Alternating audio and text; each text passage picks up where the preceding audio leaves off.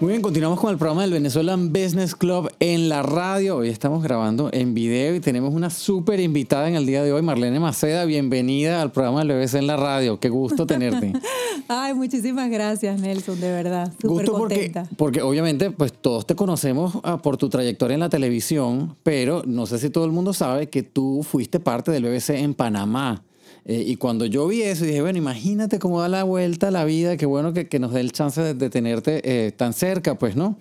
Y te agradecemos, pues, obviamente, que estés aquí con nosotros el día de hoy. Bueno, muchas gracias por la invitación, Nelson, y de verdad que ha sido un placer muy grande ser partícipe del Venezuelan Business Club en Panamá. Formo parte de ser la fundadora junto con Reinaldo Díaz y todo un grupo como Tomás Polanco, bueno, tanta gente que está ahí, o sea, ahí ya somos un montón, sí, Guillermo, estamos Gustavito, estamos un grupo de verdad muy unidos y la hemos pasado súper bien, teniendo esa iniciativa de crear esa especie de networking, de cariño, amistoso. Arrancarlo desde cero, porque allá costó un montón, pero arrancó en grande, porque Reinaldo ha hecho pues el trabajo que era difícil, llevarse el concepto del BBC de aquí así tal como nos lo imaginamos nosotros desde el principio. Iniciarlo en un país donde nadie te conoce no es fácil. No es fácil. Y gracias a Dios lograron hacer ese trabajo muy bien, pues muy bien. Sí, la verdad es que nos unimos muchísimo porque en un principio para agarrar algo absolutamente de cero lleva su tiempo, pues. Claro. Es algo que lo hicimos con mucho amor. Y la verdad es que ahorita los desayunos y los cócteles tienen muchísimo éxito. Sí, está súper lleno de gente y lo más bonito es que no solamente somos venezolanos los que vamos y asistimos al Venezuelan Business Club. Hay muchísimos panameños que participan, hay muchísimas personas de todas partes del mundo, argentinos, colombianos, mexicanos, súper. Y eso de alguna manera ha hecho que se consolide de una manera muy particular en Panamá. Así que yo me siento muy orgullosa de haber sido fundadora del Venezuelan Business Club de Panamá. Sí, señor. Y el trabajo que han hecho, que se ha encajado tan rápido, no solamente en el área de negocios, sino, por ejemplo, yo he visto que se acercan al gobierno, también los apoya, o sea, envían gente como para que les expliquen las políticas y las cosas. Me parece buenísimo el trabajo, porque te cuento que en España fue difícil también. En España llevarse ese concepto de networking sobre todo no es tan común, pues, ¿no? Y sacar a la gente de su casa temprano en la mañana costó, pero ya también está caminando muy bien. Y bueno, y tú nos puedes contar. Yo vengo de allá, te puedo contar por eso, porque además estás por España, o sea que nos puedes contar todo eso. Sí. Estás supervisando todas las sedes del Venezuelan Business Club. Estoy pasando por todas las sedes, haciendo una pasantía. Ahorita estoy en la de Madrid. Exacto. Y de verdad que otra experiencia totalmente diferente. Pero con la misma finalidad, ¿no? Con esa misma mística de crear trabajo, de crear unidad, de crear amor, de crear esa mística entre todas las personas que habemos de alguna manera fuera de nuestro país. Es una manera de unirnos en otro contexto. Exacto. Y si además tú tienes un proyecto y conozco a alguien que tiene un proyecto similar y yo puedo hacer ese link, hacer esa unión, pues mira, es muy gratificante. Que al final uno no se da cuenta, pero esos conceptos son básicos para cualquier profesión, cualquier trabajo. El hecho de que tú te puedas reunir incluso con gente de tu propio gremio, a conversar qué es lo que están haciendo, qué es lo que se está moviendo, cómo lo están haciendo, eso es networking básicamente. Y si no te tomas el tiempo de ir a esos eventos, estábamos hablando de eso en estos días, puede que no te des la oportunidad de conocer gente que nunca conocerías si no vas. Exactamente. O sea, y además que tienes la oportunidad socialmente de intercambiar con alguien que si tú llamas por teléfono, tratas de hacer una reunión, mientras pasas la reja de la secretaria, lo que sea, te es mucho más fácil en un evento como este. Exactamente. Pues, ¿no? Bueno, en mi caso, en la experiencia que he tenido en España ha sido fenomenal porque además hay como una actitud súper positiva de si necesitas colegio, dentista. O sea, yo llegué allá y de verdad que Miguel y todo su grupo del Venezuelan Business Club en Madrid me acogió de muy buena manera porque yo no tenía, o sea, fui con una idea, con un objetivo, que era lo que te estaba comentando, ¿no? hacer mi libro. Ajá, ya vamos a hablar de eso. Sí, y entonces yo estaba como muy enfocada en eso, pero bueno, detrás de todo eso tengo hijos, viene una familia, están los colegios, están los doctores, el seguro de salud. Y la verdad es que yo no sé qué hubiese hecho yo si no es por ellos que me orientaron en esa rama, pues en esa vía personal. Y pienso que eso que es un gran apoyo, te sientes realmente protegida, sabes que a la hora de cualquier cosa yo, Miguel, necesito un pediatra, toma. Con todas las personas ahí, con Quique, necesito un seguro de salud, ya vamos a buscarlo. Entonces, claro, no solamente es enfocado en la parte de los negocios, que sí está muy bien, pero también hay una parte emocional y personal que es muy importante cuando nos vamos de un país a otro. Por supuesto. Que quizás es la más difícil de afrontar. Claro, ese nervio de tú llegar a un sitio donde no saber, y eso también nos pasa a todos, y a mucha gente le pasa aquí, y cuando llegan al BBC tienen esa sensación, pues, ¿no? Dice, bueno, por lo menos yo aquí puedo preguntar con calma, mira, ¿cómo se hace esto? ¿Por qué me pasó esto? Aquí sobre todo, por ejemplo, el tema del crédito, que es un tema complicado, pues se ha dado también ese aspecto de comunidad, pues, ¿no? Que yo creo que le ha dado al club también el cariño porque la gente lo apoya por eso, porque quieren seguir viendo este tipo de iniciativas. Me parece buenísimo. Te falta ir al de Barcelona. Yo no he ido al de Barcelona todavía. Pero es que se lo acaban de inaugurar. Sí, está pues, recién. Esa es la estrella del momento. Esa es la estrella, pero bueno, pronto estaré por allá. Sí, señor.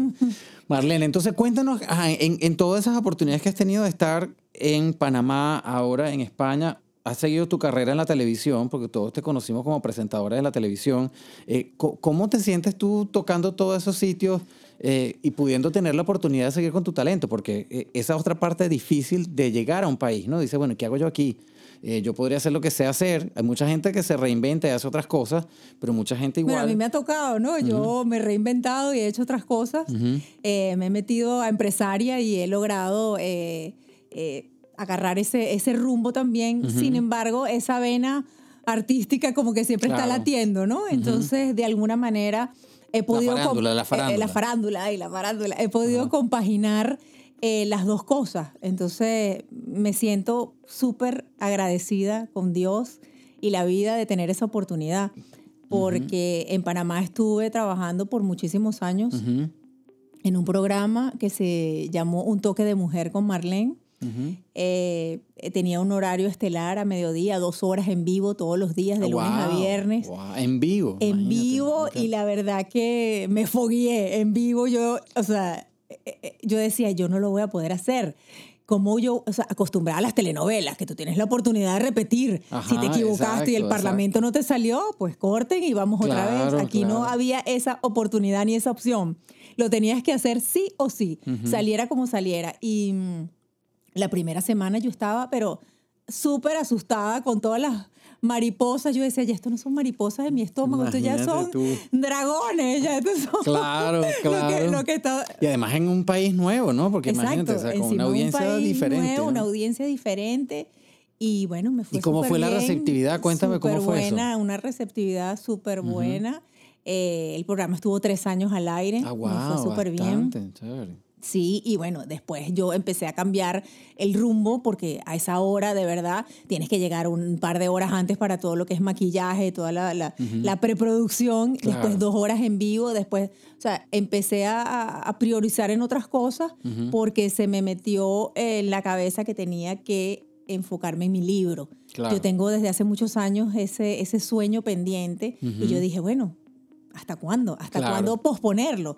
Llega un momento que tú tienes que poner un freno en la vida y decir, mira, yo quiero hacer esto, yo necesito tomarme este tiempo para este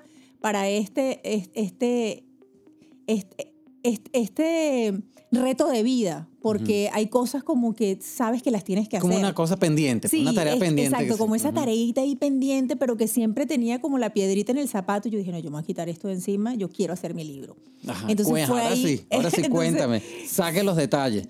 ¿De qué se trata? ¿De dónde sale la iniciativa? ¿Qué es lo que vas a transmitir en ese libro? Que ya me dices que ya más o menos está listo, ¿no? Ya está listo, ya lo terminé. O sea, que fue rápido.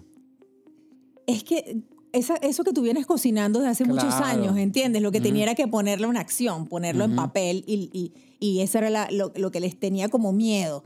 O quizás encontraba siempre la excusa perfecta. No es que estoy trabajando, no es que estoy grabando, no es que ahora no se puede, no es que...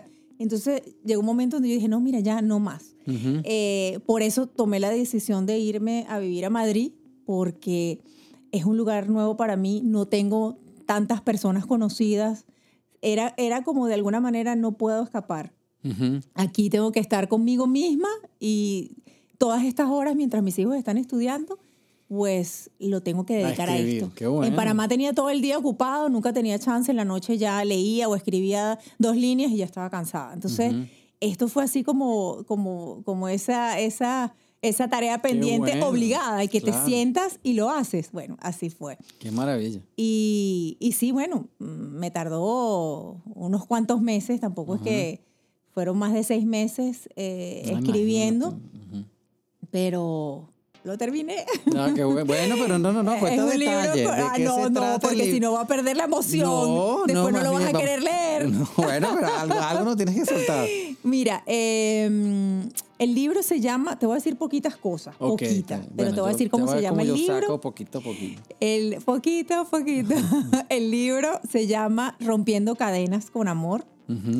El libro es una historia que puede parecerse a muchas historias de la vida real. Sin embargo, es una novela. Es una novela, eso te iba a preguntar. Okay. Exactamente. Como si tú no sabes nada de novela. Como si yo no sé nada de novela. Y tiene un final feliz. Ajá, ok. ya, ¿qué más quieres que te diga? O sea, Bueno, pero lo que yo quiero saber es si tenías esa cosa tan pendiente, o sea, ¿cuál era la historia que querías contar? Que tenías que no te dejaba tranquila, pues. mira, a mí siempre me ha llamado la atención desde muy pequeña cómo podemos de alguna forma heredar las cosas, ¿no? A través de las conductas, a través de la manera como nos crían, a través de los patrones. Entonces yo dije, yo voy a hacer mi libro con este concepto, ¿no? Como tanto lo bueno como lo no tan bueno, y de alguna manera lo llevamos como herencia, como carga. Ajá. Por eso se llama Rompiendo Cadenas con Amor. Oh, wow, ok. Porque es ese momento en el que la conciencia, en el que la persona decide romper con eso, que quizás viene cerrar el ciclo, pues. de generación en generación ¿Tú sabes que repitiendo hay lo mismo. Hay una historia buenísima y déjame hacer una pausa para que la gente que nos esté escuchando, usted está oyendo el programa del Venezuelan Business Club en la radio. Mi nombre es Nelson Ramírez, tengo invitada a Marlene Maceda, actriz, productora, ahora escritora venezolana. Está usted escuchando Actualidad 1040. Yo te decía, Marlene, nosotros hemos entrevistado aquí a varias personas que son coaches, ¿no? De vida y tienen diferentes enfoques y hay gente que se especializa en estudiar cómo uno arrastra eso que tú dices de las familias en el pasado y te echan cuentos que tú no te lo puedes creer. O sea, hay cuentos, por ejemplo, como que una familia decidió hacer un negocio de mascarillas, por ejemplo, ¿no? Y entonces en el estudio que le hacen de todas las historias, resulta que esa gente viene de Alemania, donde se hacían las máscaras antigas. Entonces, o sea, hay una cosa Sí. bien interesante de cómo, lo que tú dices, cómo uno trae y cómo se repiten el bagaje, en la maleta. esas cosas, ¿no? ¿Cómo enfrentaste tú eso? O sea, ¿cómo te diste cuenta que tú tenías eso pendiente y que tenías que de alguna forma... O sea, el punto de cierre es el libro, ¿piensas tú?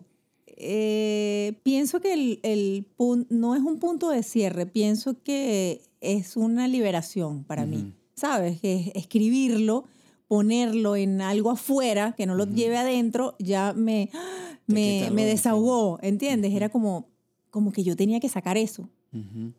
Y pienso que ese tema de alguna manera es porque hay cosas que te afectan en la vida, te mueven de lugar. O sea, que tiene elementos autobiográficos. Tiene elementos, pues. exactamente, tiene elementos, vida, pero mezclados con otras cosas, claro. ¿no? Que no tienen nada que ver. Yo pienso que todos los escritores de alguna manera claro, tienen claro. ahí su toque personal, ¿no? Claro. Entonces, sobre todo que tiene la iniciativa de poder despertar a las personas. Esa es mi intención. ¿Y tú crees que eso te pueda llevar, por ejemplo, a dar charlas, conferencias, cosas así? ¿Tú crees que Mira, yo me veo así. ¿Sí? Yo me veo así. Yo me veo como una coach de vida. Me encanta. Sí, Me porque encanta cada quien se enfoca en tu esas áreas. experiencia, Sí, pues, exacto. a raíz de lo que tú has aprendido, si puedes evitarle a otras personas que pasen por los mismos, quizás no le puedes evitar el dolor, pero Pero que quizás lo puedes identifiquen. identificarlo Una de las- ajá. y lo puedes prevenir, porque a veces sencillamente es que no nos damos cuenta. Algo que nos está pasando nos está envolviendo de una forma tan inconsciente que no lo podemos resolver, porque no lo vemos. En el momento que tú ves algo, dices, mira, es que esto es lo que me está pasando, esto es lo que yo estoy sintiendo, puedes evitar mucho sufrimiento.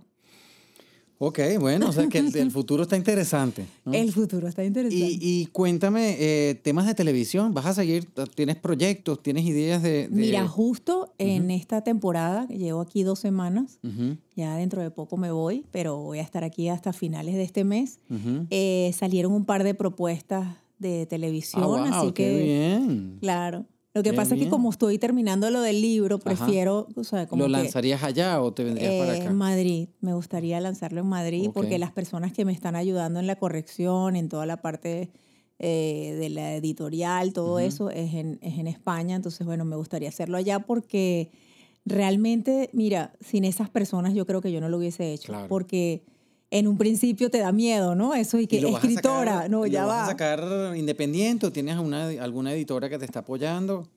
Mira, tengo varias ideas. Ahorita es prematuro. O sea, sí, primero cuando me vea el libro así en la mano y que, yes, ahora sí. Claro.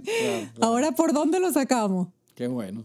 Sí. Tú sabes, Marlene, que aquí en el BBC estamos planeando, y por todas las cosas de Venezuela no lo hemos podido hacer, ¿no? Porque hemos parado un poco las actividades para estar pues, en solidaridad con lo que está pasando en el país. Pero tenemos un desayuno pendiente, yo creo que te comenté, dedicado a las mujeres exitosas. ¿Cómo hacen? Hay una cantidad de mujeres que son parte del BBC, y bueno, y de la gente allegada al BBC, que pues tienen unas historias de éxitos bien interesantes. Y la idea, sobre todo en estos días, que es un tema como que está en boga, ¿no? O sea, está muy efervescente. Estamos tratando de sacarle a todas esas mujeres que tienen ese tema, que tienen familia, como todas las mujeres, pues, ¿no? Y que tienen que compartir el tiempo entre, pues, atender a la familia y dedicarse a ese sueño que tienen. ¿Cuáles son las estrategias para tú lograr esas cosas? ¿No? Porque en esa historia que tú me acabas de contar hay mucho de ese tema. No sé si nos puedes pasear un poco por todo tu razonamiento, cómo logras equilibrar, sobre todo en esa época que tenías que hacer un programa en vivo 2 horas al día, con 2 horas de antelación y quién sabe cuánto más. Sí, con 4 hijos, porque Imagínate, yo no tengo 1, yo tengo 4. Imagínate. ¿Cómo ves tú? ¿Cuál es el secreto que hay que hacer para que cada mujer pueda realmente...? En mi caso, me ha funcionado mucho la disciplina. Yo llevo una agenda muy estricta para de alguna manera guiarme por esa agenda, porque si no me vuelvo un desastre, si no, no sé ni... O sea, tampoco es que tengo la mejor memoria del mundo, o sea, que si yo no escribo todo, no tendría como esa estructura. Pienso que también evaluar qué es lo más importante para ti en ese momento, porque las prioridades van cambiando. No es lo mismo cuando tienes un bebé recién nacido que cuando tiene 10 años que cuando tiene 20. Claro. Entonces, claro, mis prioridades han ido cambiando con el tiempo. Y siempre me he puesto como eso en primer plano. ¿Cuál es mi prioridad en este momento? ¿Cuánto tiempo puedo esperar para posponer esto? ¿O cuánto tiempo necesito acelerar esto? Entonces, claro, cuando priorizas se te hace todo más fácil, porque dices, no, mira, en este momento mi prioridad es el libro, es mis hijos, la pareja, si tienes la pareja, qué sé yo, lo vas como priorizando. Y bueno, y en eso de la pareja es súper fundamental, porque muchas veces estamos tan pendientes de tantas cosas que nos olvidamos de atender a la gente, de atender a ti misma, pues a tu propio ser. Entonces, pienso que priorizar y saber qué es lo que queremos. O sea, llegar en la noche y decir, ok, ¿qué fue lo que hice hoy? De lo que importante, ¿qué fue lo que hice? Bueno, ya saqué esta tarea, saqué esta. ¿Qué me quedó pendiente? No pude hacer esto. Bueno, eso es lo primero que voy a hacer mañana en la mañana. Entonces, eso a mí me ha ayudado muchísimo. Igual que me ha tocado mudarme muchísimo de países, o sea, yo salí de Venezuela cuando tenía 25 años y me ha tocado vivir en Nueva York, en Miami, porque ya aquí estuve 12 años, en Argentina, en Buenos Aires estuve 3 años. Imagínate. Sí, estuve en Panamá, ahora regresando a Madrid, ahora, tú sabes, con planes quizás de regresar a Miami. Entonces, claro, cuando tienes una mudanza con una familia grande, de alguna manera te tienes que organizar. Claro. Porque no hay otra opción. Entonces, eso pienso que sería una herramienta importante. Priorizar y decir, bueno, mira, si me voy a mudar, colegio de los niños, el seguro, hacer toda una lista y, bueno, ¿cuál es mi presupuesto? Tengo esto, porque a veces los presupuestos cambian. Claro, a veces empiezan muy grandes y pueden ir muy poquitos y, bueno, así...